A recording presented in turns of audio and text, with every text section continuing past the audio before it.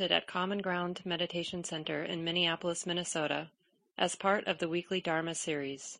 The speaker is Mark Nunberg, guiding teacher at Common Ground. Yeah, and as we kind of settle for the talk that I'll give now on equanimity, it might be nice just to begin by imagining like what we're going to do today, what we have to do tomorrow. But imagine navigating, living our lives, but in the forefront of doing whatever we have to do, just keeping some semblance of that radiant goodness in mind. So it's not contrived, it's not forced, it's really more about how to keep something that's real, but maybe not predominant, might be subtle, but how to keep it in mind. So the work then is the work of not forgetting this heart is capable of being good, capable of caring and being tender, feeling the sorrows and suffering around me, appreciating the goodness and happiness around me, remaining balanced with all the ambiguity and uncertainty around me, functioning with a friendly heart.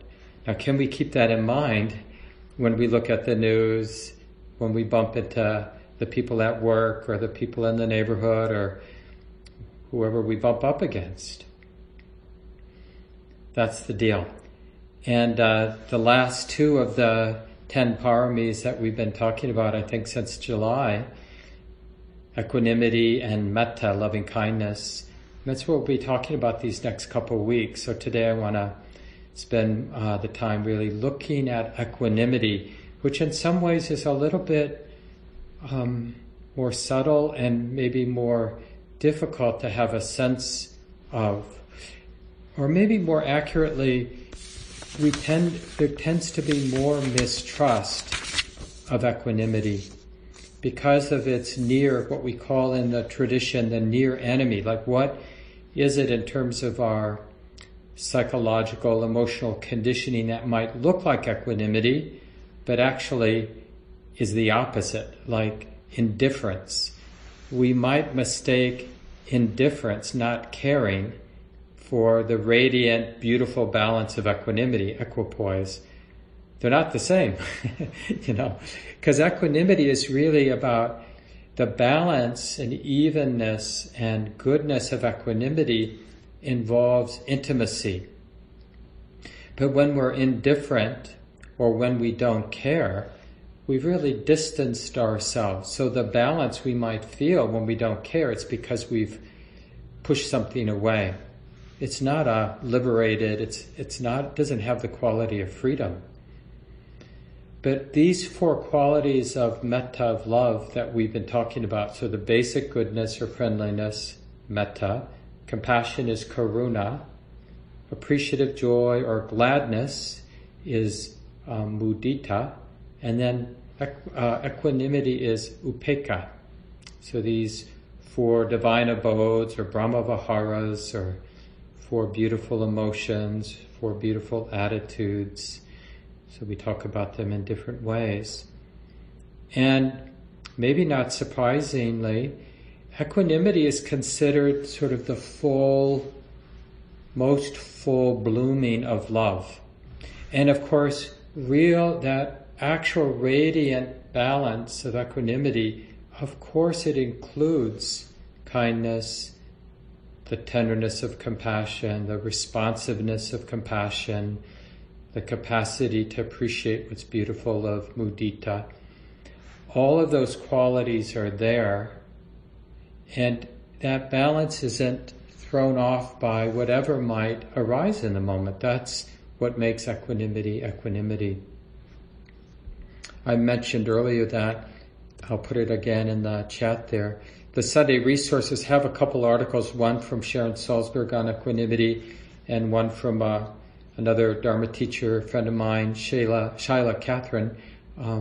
So you might want to get a little bit more background for those who want to do a little study this week. You might want to look at those two articles. Of course, there are many other good resources on equanimity. It's a pretty central teaching in the Buddha's great, 45 years of teaching and how those teachings were recorded and kept alive over the many, many centuries, equanimity is a pretty central teaching.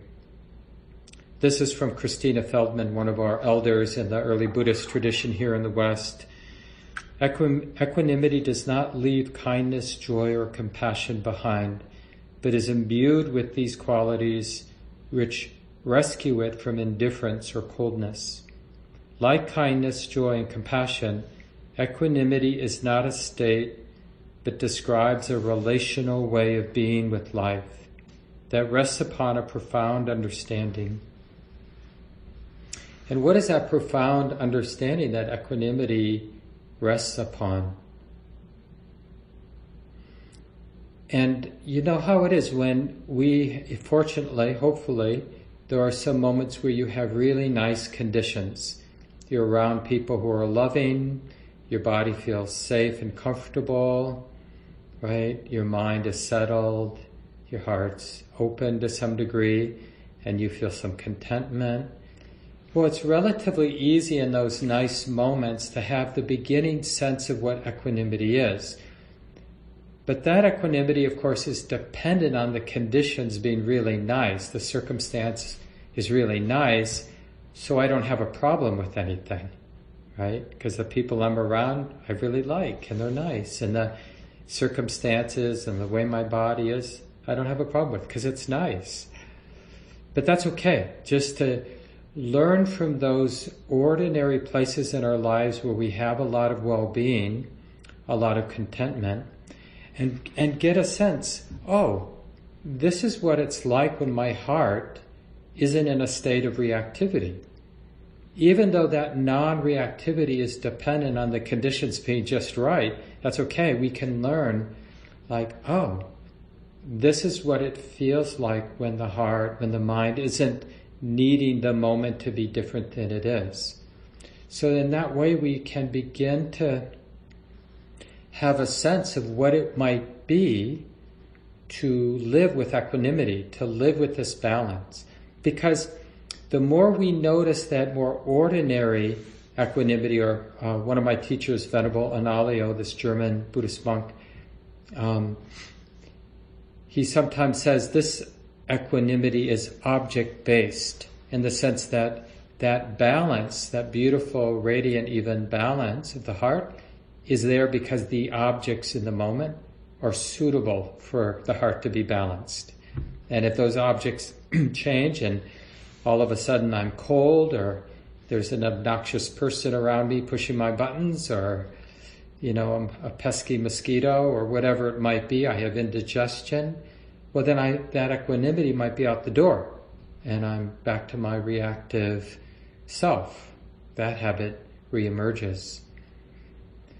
But even with our object-based equanimity, we're feeling balanced because the conditions are nice. It can really beg the question in the heart, well, what would it be like to be balanced no matter the way the conditions or the circumstances were? What would that look like? That freedom from reactivity, freedom from that critical, judgmental, needy, all those tendencies to be needing, wanting the moment to be different than it is. And here's the thing, that like in terms of deepening our understanding of equanimity, it doesn't mean that suddenly I lose my preferences and I don't know the difference between the room being really cold and the temperature being just right, just the way I like it. We're still human. We'll still have the preferences, our likes and dislikes. They're not going to go anywhere. But equanimity, this kind of love, it's really a combination of wisdom and love that we refer to as equanimity.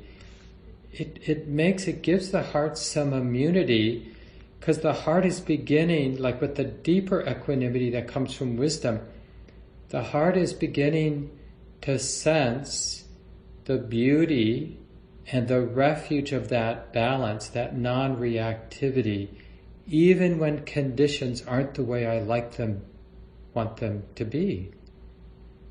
But wisdom knows, equanimity knows, this is how it is now.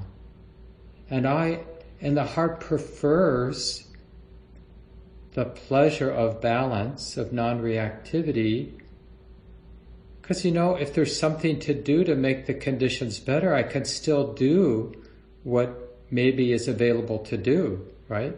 So just because the heart's in a non-reactive, loving, balanced, cool, in the sense of non-reactive place, doesn't mean I can't turn the thermostat up, or catch the mosquito and put it outside, or put on a sweater, or move away from somebody who's obnoxious, I have to go.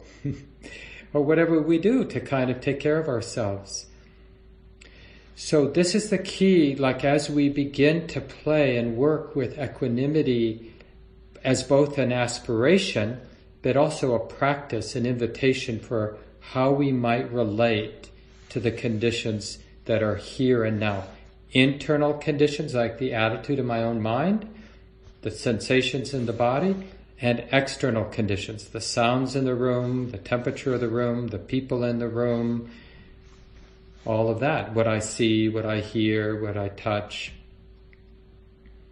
So whether the experience is internal or external, this theme of equanimity that I'm inviting us all to experiment with this week, next couple weeks especially, we're just exploring that more refined pleasure, wholesome, trustworthy pleasure of balance, of contentment, of non-reactivity, of that evenness of mind. Even though I know what I like and I don't like, can I see everything with the mind, the attention, not getting pushed around by my likes and dislikes?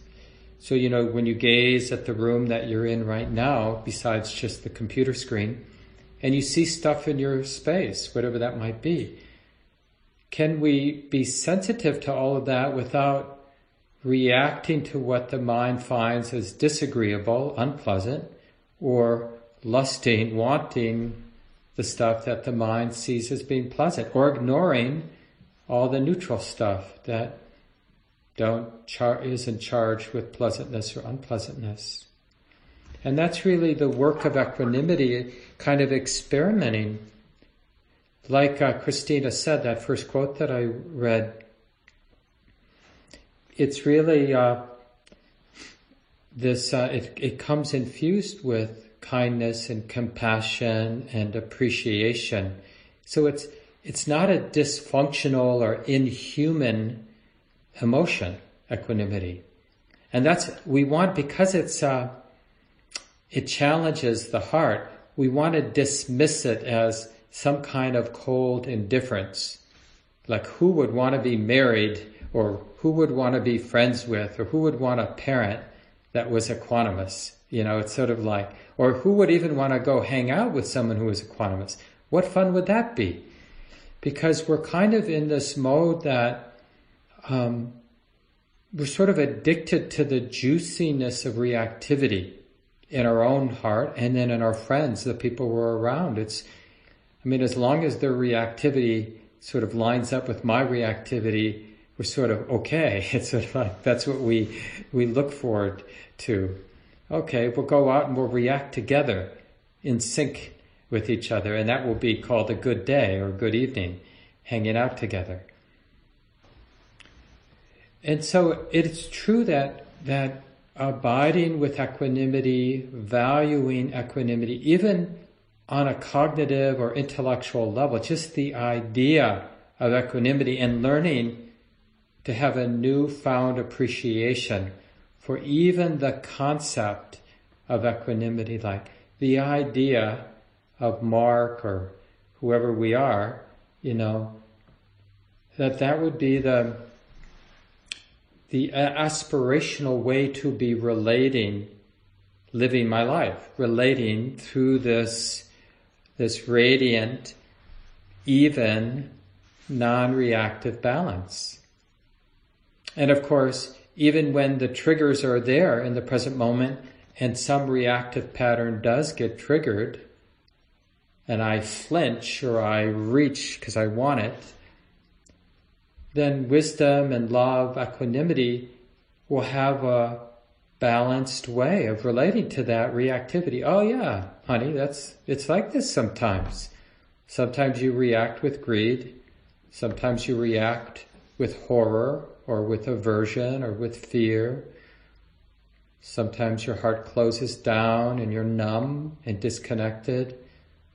Sometimes you're manic and obsessive and all over the place.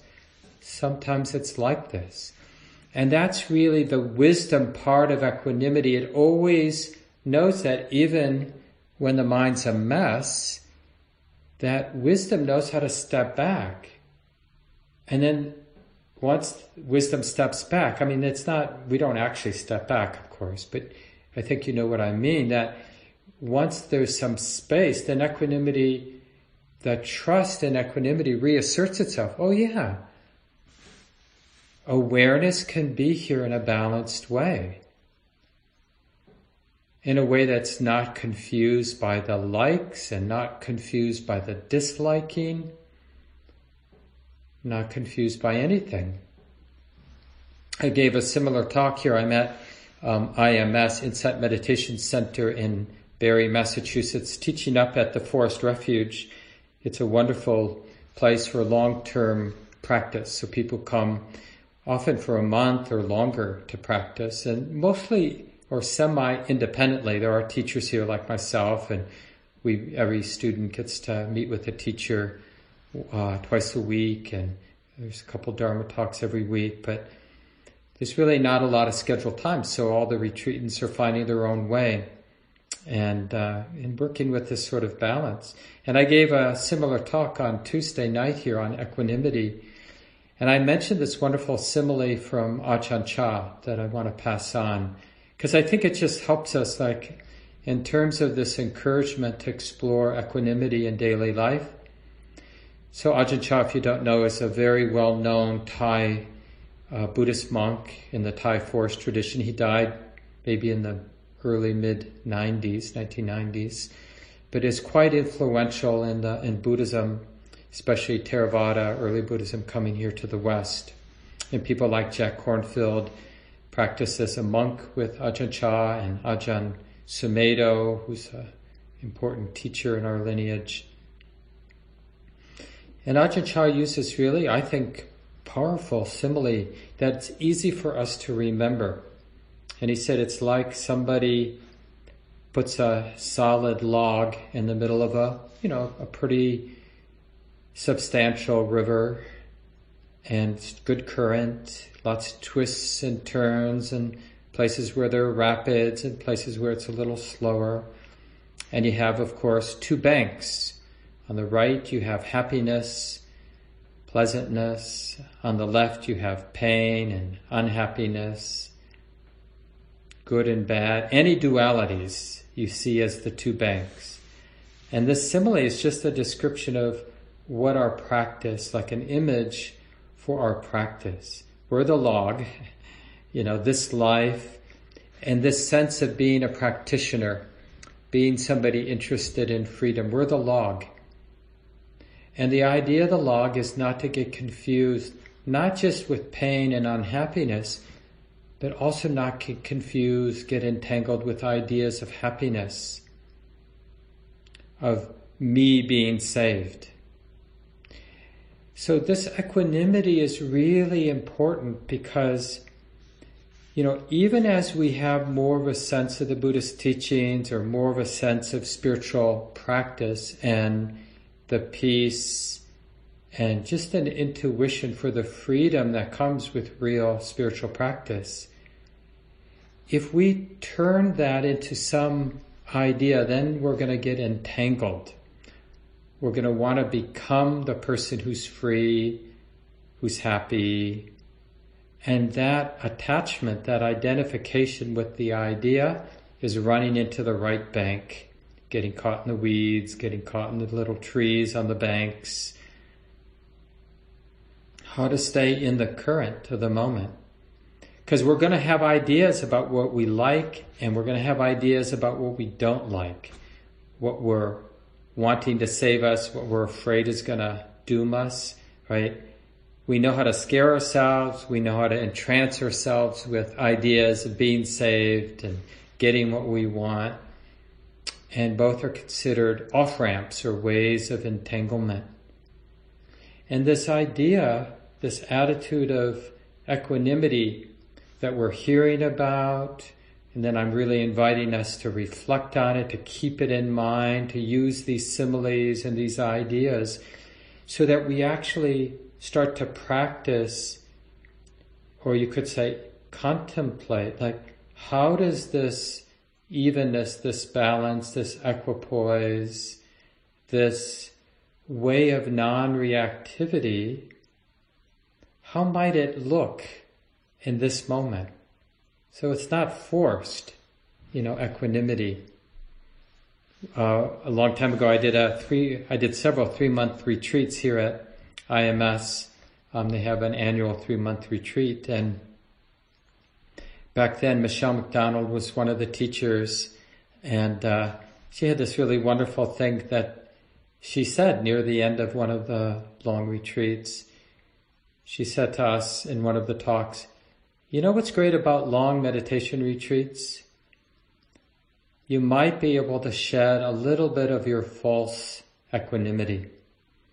Because this is a real shadow. This is why there are really these 3 parts where we hear about equanimity, and then you're on your own, you contemplate it, you think about it, but you think about it in light of your actual experience in the moment. So you're taking the ideas and you're just checking out, are they in any way, is this idea, this concept, these teachings on equanimity, is it in any way functional in terms of helping me connect with my actual experience, functional in being a human being right now, with this kind of heart, this kind of circumstance, this kind of conditioning? How might these ideas express themselves in a functional, useful way in my life? Or should I put them on a shelf for a while and work with some other theme from the Dharma, from the Buddhist teachings? And that's how it is, because how you can't help, when we're digging in, we're going to hear lots of ideas, but some of them will be resonant in the sense that when we bring them to mind, they seem to be applicable to the moment that I'm living. They seem actually functional, useful. Like I have more degrees of freedom when I keep equanimity in mind in this particular situation in my life. It's a functional attitude, a functional way for the mind to be relating, to be perceiving, to be showing up. But we can also get in this habit of forcing it, or this sort of contrivance where we think, I should be equanimous. So then it becomes a kind of imitation, or we're pretending to be somebody who's not touched by the world. Like another simile from the Buddhist teachings is like a solid rock or a big tree that's deeply rooted, that's unmoved by the winds of circumstance. Gain and loss, pleasure and pain, fame and disrepute, praise and blame. These are the sort of standard way the Buddha would talk about the uncertainty of life. They're called the 8 vicissitudes, or the 8 worldly winds: gain and loss, pleasure and pain, fame and disrepute, and praise and blame.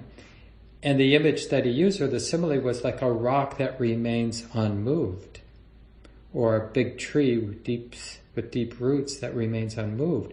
But you see how that could be something that we sort of take a shortcut. Well, I'll just imagine or pretend that I don't care. So you're treating me, you're insulting me, but I don't care. But then maybe I'm not being real, like actually that really hurts. I really hurt, So real equanimity isn't having to pretend that nothing matters, or to pretend that I'm not excited, or pretend that I'm not hurt. Real equanimity is to trust that exposure, exposure to what's being felt, to what's moving in our heart, what's moving around us and other people. Really being sensitive and realizing I don't need to be afraid of feeling and seeing and being touched by everything that's moving right now.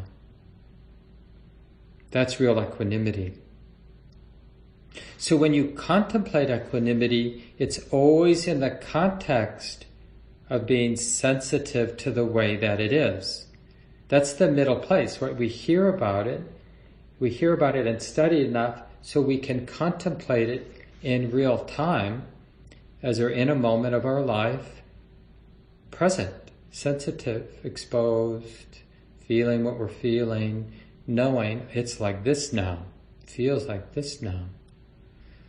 As Sylvia Boorstein says, this quote I like, and this is from her book on the Paramis, Pay Attention for Goodness Sake. Again, her name is Sylvia Boorstein, one of the teachers who founded Spirit Rock in north of San Francisco, one of our big grandmother institutions in our early Buddhist tradition here, along with IMS, where I am right now in Massachusetts. But Sylvia wrote this book, what is it now again? I forget. Anyway, the book on the Paramis, Pay Attention for Goodness Sake. And in her chapter on equanimity, she says something like, everything is breathtakingly the only way that it can be. My heart opening with equanimity can respond with compassion. It's the equanimity, it's the radiant, enlivened balance that allows us to respond appropriately. In some moments to respond with joy and appreciation, in other moments to respond with tenderness and care, in other moments responding with friendliness, and in other moments getting the heck out of there, because that's the appropriate response. When we're around a rattlesnake, the appropriate response is to carefully back away, right? We don't embrace the rattlesnake, but we don't have to lose our balance as we carefully back away from the rattlesnake or whatever seems most useful. So we want to remember it's not something we pretend, equanimity. It's something that we're discovering. It's a way of relating that, in a way, initially, it's kind of we're unearthing this way of relating because generally it's not familiar. What's familiar are these different ways of reactivity. Grabbing what we like, pushing away what we don't like, ignoring everything that's neutral, neither something we like nor something we dislike. So we have so many habits of how we relate to all of our experiences. And now we're going to be experimenting with something newer, which is to keep in mind this radiant, beautiful balance. Some of you might sense it as a kind of inner stillness. Some of you might sense it as an inner balance or an inner silence, an inner peace. Some of you might sense it as more of a radiant love, nimble love that isn't afraid of anything. So each of us will find our own way to keep that in mind and to learn to trust it so we can try it on. Okay, I'm going into this meeting with these people. Maybe I could actually be curious, like, what would balance look like being in this meeting with these people now? Or I've got to drive 200 miles to see my aunt who needs my help moving. Okay, well, what would balance look like doing that? Or I've got to, deal with this sticky situation. I have to send this email that I don't want to write. Okay, well, what does balance look like, feel like, when I'm typing away, when I'm thinking about what to say, when I'm realizing there's no way to do this perfectly. It's going to be messy, even if I'm as skillful as possible. What does balance that balance that comes right with exposure. So not balance because I'm distancing, but balance because I'm learning not to be afraid. Yeah, just thinking about that capacity to be that log, because the river's always changing, the banks, sometimes the rapids, sometimes the slow current.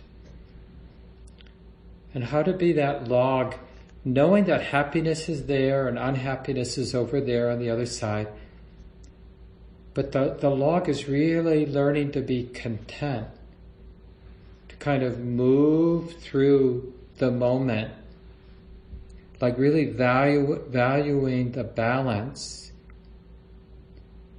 not leaving any trace. Somebody mentioned this teaching recently from Ajahn Sushito. He's a student of Ajahn Chah's, one of our senior Western monastics. He's English by birth, from Great Britain, but he teaches often in the United States, including here at the Forest Refuge. He'll be here next fall, I believe. But anyway, he has this really powerful teaching. He says something, I'm just paraphrasing, instead of thinking that my life moves through time, it's more like we're moving through karma. So as each moment arises and passes, what it is it's kind of a karmic situation that arises and passes, like the circumstances that my sensitive heart is facing right now, giving a Dharma talk in this weird Zoom world, where we're all little rectangles and in an empty room by myself, and that's the karmic situation that is arising because so many causes and conditions. I'm not blaming myself for this particular karmic situation, but it is arising based on past causes and conditions, right? Same as it is for you, all of us. This is karma showing up. And then the next moment is slightly different, or maybe very different, depending on how things are unfolding. Maybe somebody's dog just jumped on their lap, or cat just vomited in the corner, or whatever it is at your house. So that's karma showing up.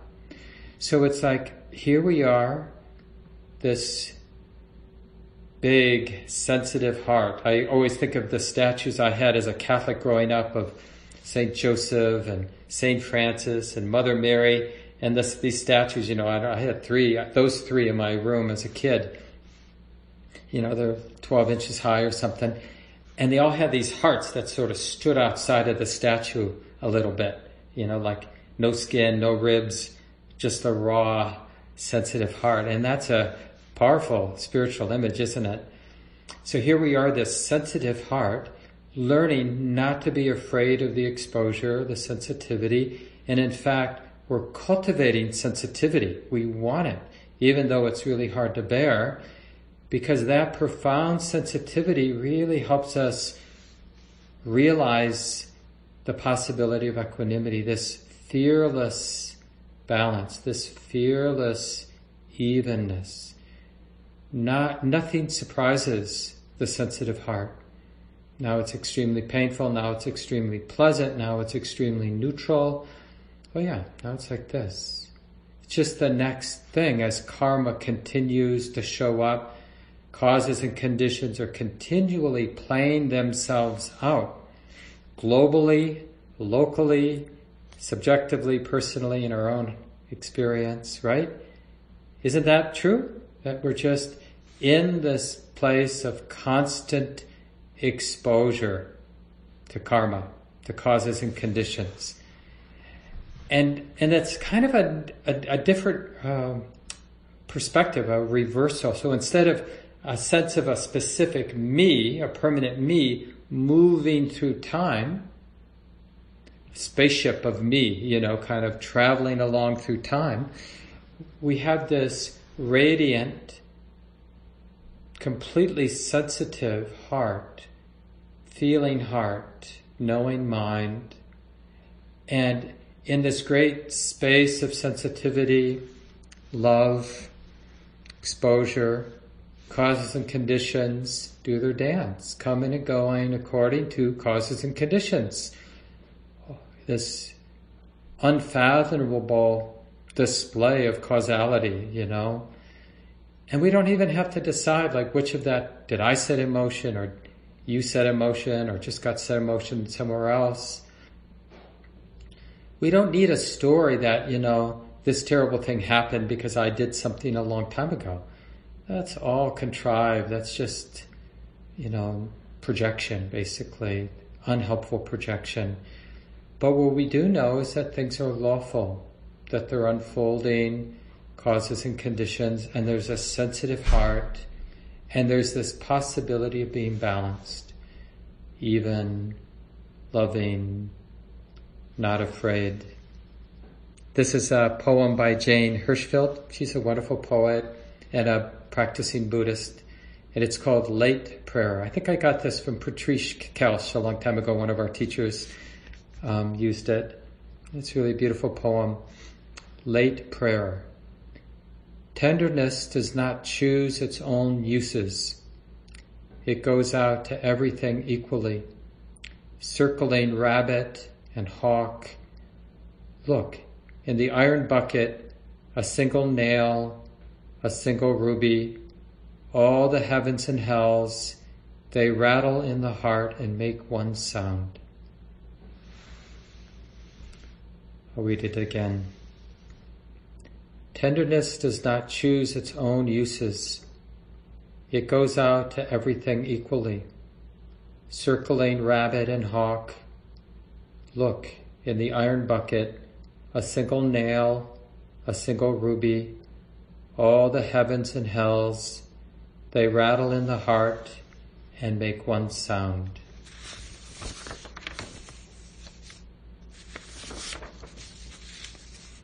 So as we hopefully commit to this practice,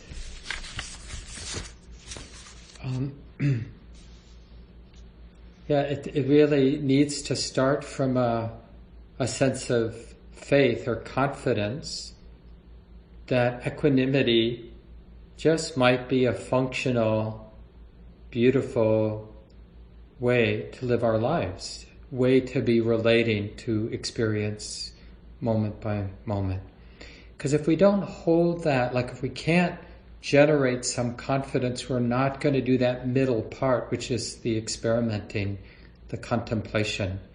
So we hear about equanimity, then we start to contemplate, we start to use it, we start to integrate it, and that sets up the third level of wisdom, which is discovering something about the nature of the heart.